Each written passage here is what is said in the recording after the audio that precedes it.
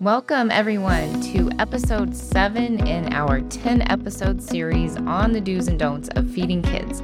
You are listening to Raising Healthy Eaters, the podcast, and I'm Bridget, your host and founder of Raising Healthy Eaters.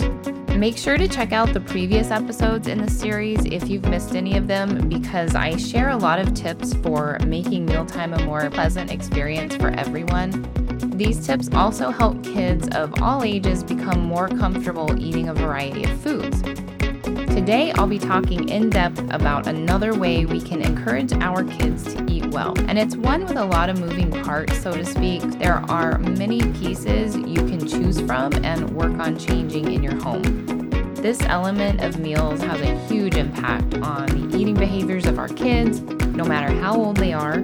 It's often perceived differently by adults and kids, and it's highly predictive of quote-unquote healthy child nutrition, or an eating style with high nutrition quality, meaning lots of foods that are rich in health-promoting compounds. Now, this is a longer one than normal, so I went ahead and split it into 2 parts, and this is part 1. Part 2 will be released next Wednesday, so make sure you come back and download that one so you can get the rest of the story here. I want to start by asking you to think back to a time you were having a meal with your family that was really enjoyable. And this could be a meal that you have had with you and your kids, or it could be one that you had as a child with your adult relatives or your parents. And this would be one that made a very favorable impression on you. You liked the company, you liked the social interaction, you felt relaxed, maybe even happy, and eating the food was easy. The reason this experience was so memorable is because it epitomized a positive mealtime environment. And that is exactly what I'll be talking about today. I'm going to explain exactly what the mealtime environment is, along with the characteristics of a healthy one. And then, of course, we'll talk about how it benefits your child's health. So when I say mealtime environment, what exactly am I talking about? It is the physical space where meals are eaten, combined with the sights, sounds, smells, emotional climate, thoughts that people are having or that you are having, interactions, the feeding practices, role modeling, and the expectations. So all of this wrapped up into one big ball. And it can be positive or negative, peaceful or stressful, or conducive to eating or adverse to the eating experience.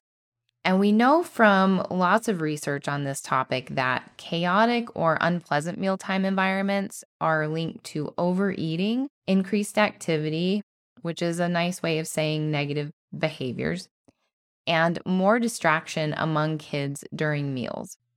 So then what is a healthy mealtime environment and how can it be cultivated? A healthy or positive or pleasant mealtime environment or atmosphere, you might hear me use any and all of those words interchangeably, is one that is relaxed, supportive, and engaging. And we can break it down into several elements, each of which I just mentioned in the definition, and many of which I've discussed already in previous episodes of this series. But the one I want to start with is the physical environment, because this has a major impact on really anybody's experience during a mealtime. And I want to talk about each of the elements of the physical environment that can be designed or, manipulated to support an enjoyable eating experience for your child, which usually translates to an enjoyable eating experience for us as well. And the first thing is that there should be a designated area to eat with enough space for everyone who will be joining the meal. Kids need to know where that meal is going to happen, and, having that space so that people aren't crammed together can really facilitate a comfort level needed in order for a child to eat well. Seating plays a role too, because the seating needs to be appropriate for your child's age and or their developmental abilities. For instance, using supportive seating for babies and toddlers, like a high chair or a booster that allows their food to be at about belly level so they can see their food, they can reach their food with ease. They're not trying to reach up and over, a table ledge or a high chair tray.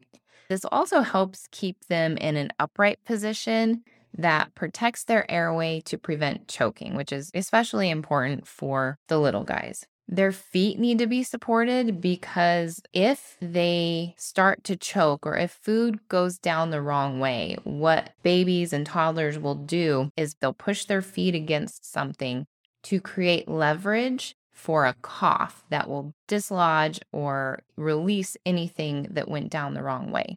If their feet are dangling, they can't bear down to cough and they have a higher risk of choking. So these are things as far as seating that you want to check that your younger child has good supportive seating and their feet are supported as well.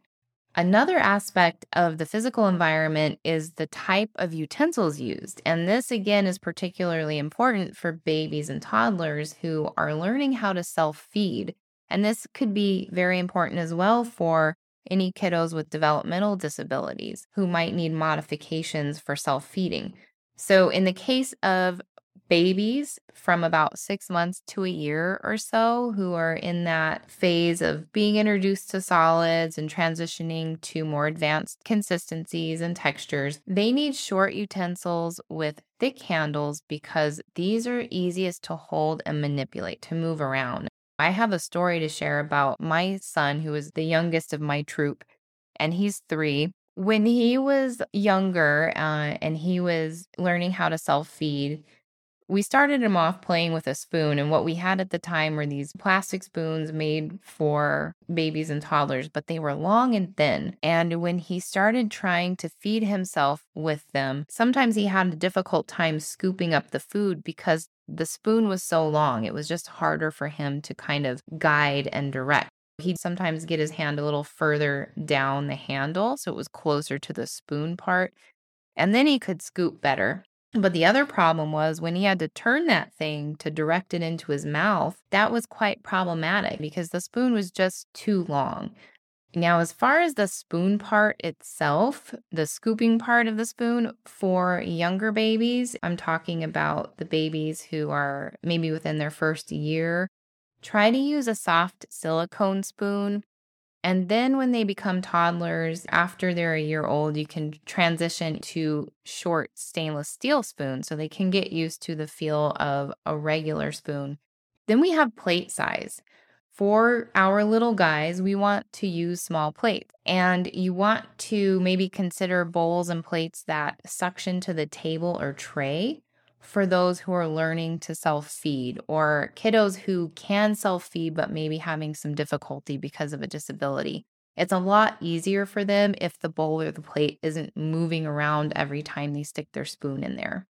Other aspects of the physical environment that we want to consider are temperature, lighting, smells, and even sounds during mealtime, particularly if your child is a fussy eater, because they could be reacting to one of these elements that's just off.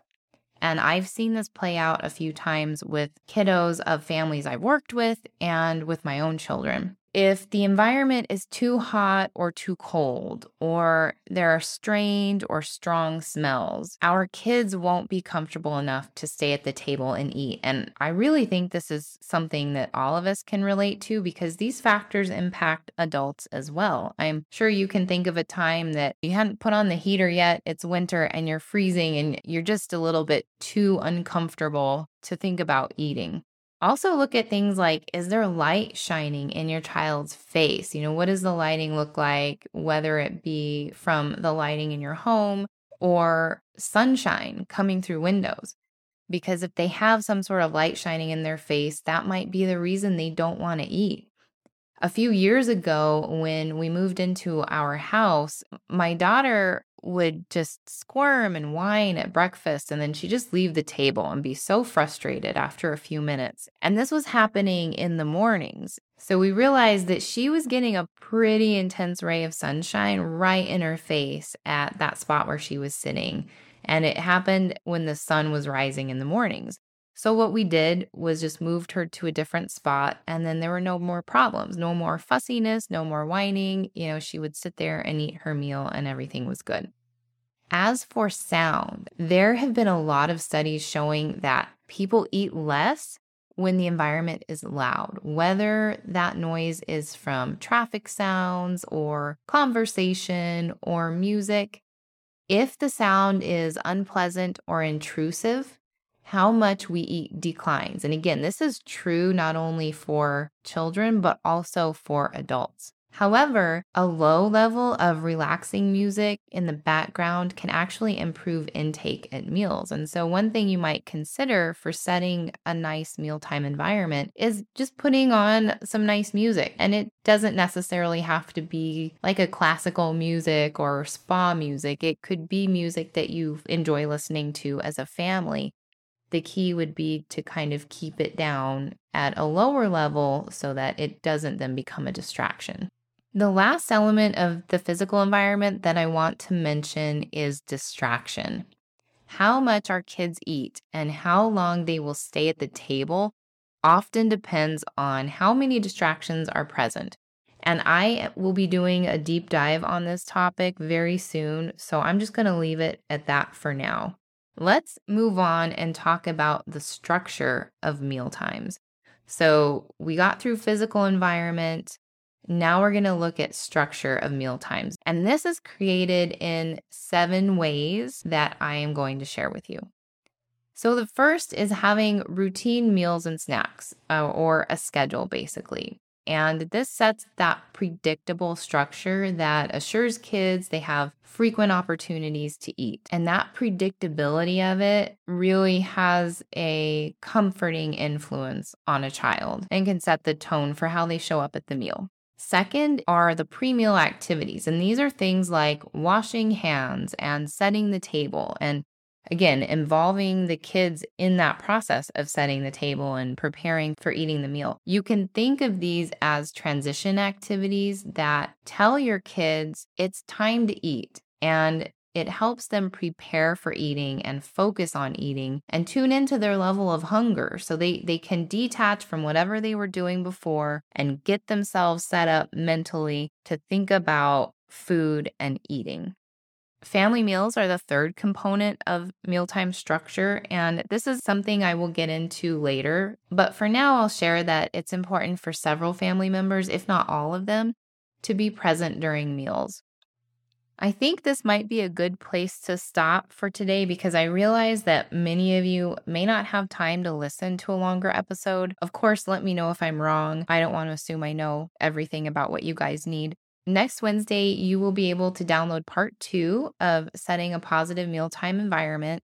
And I will finish talking about the components of mealtime environment, along with the benefits to your kids, and then where you can get started in changing the mealtime environment in your home.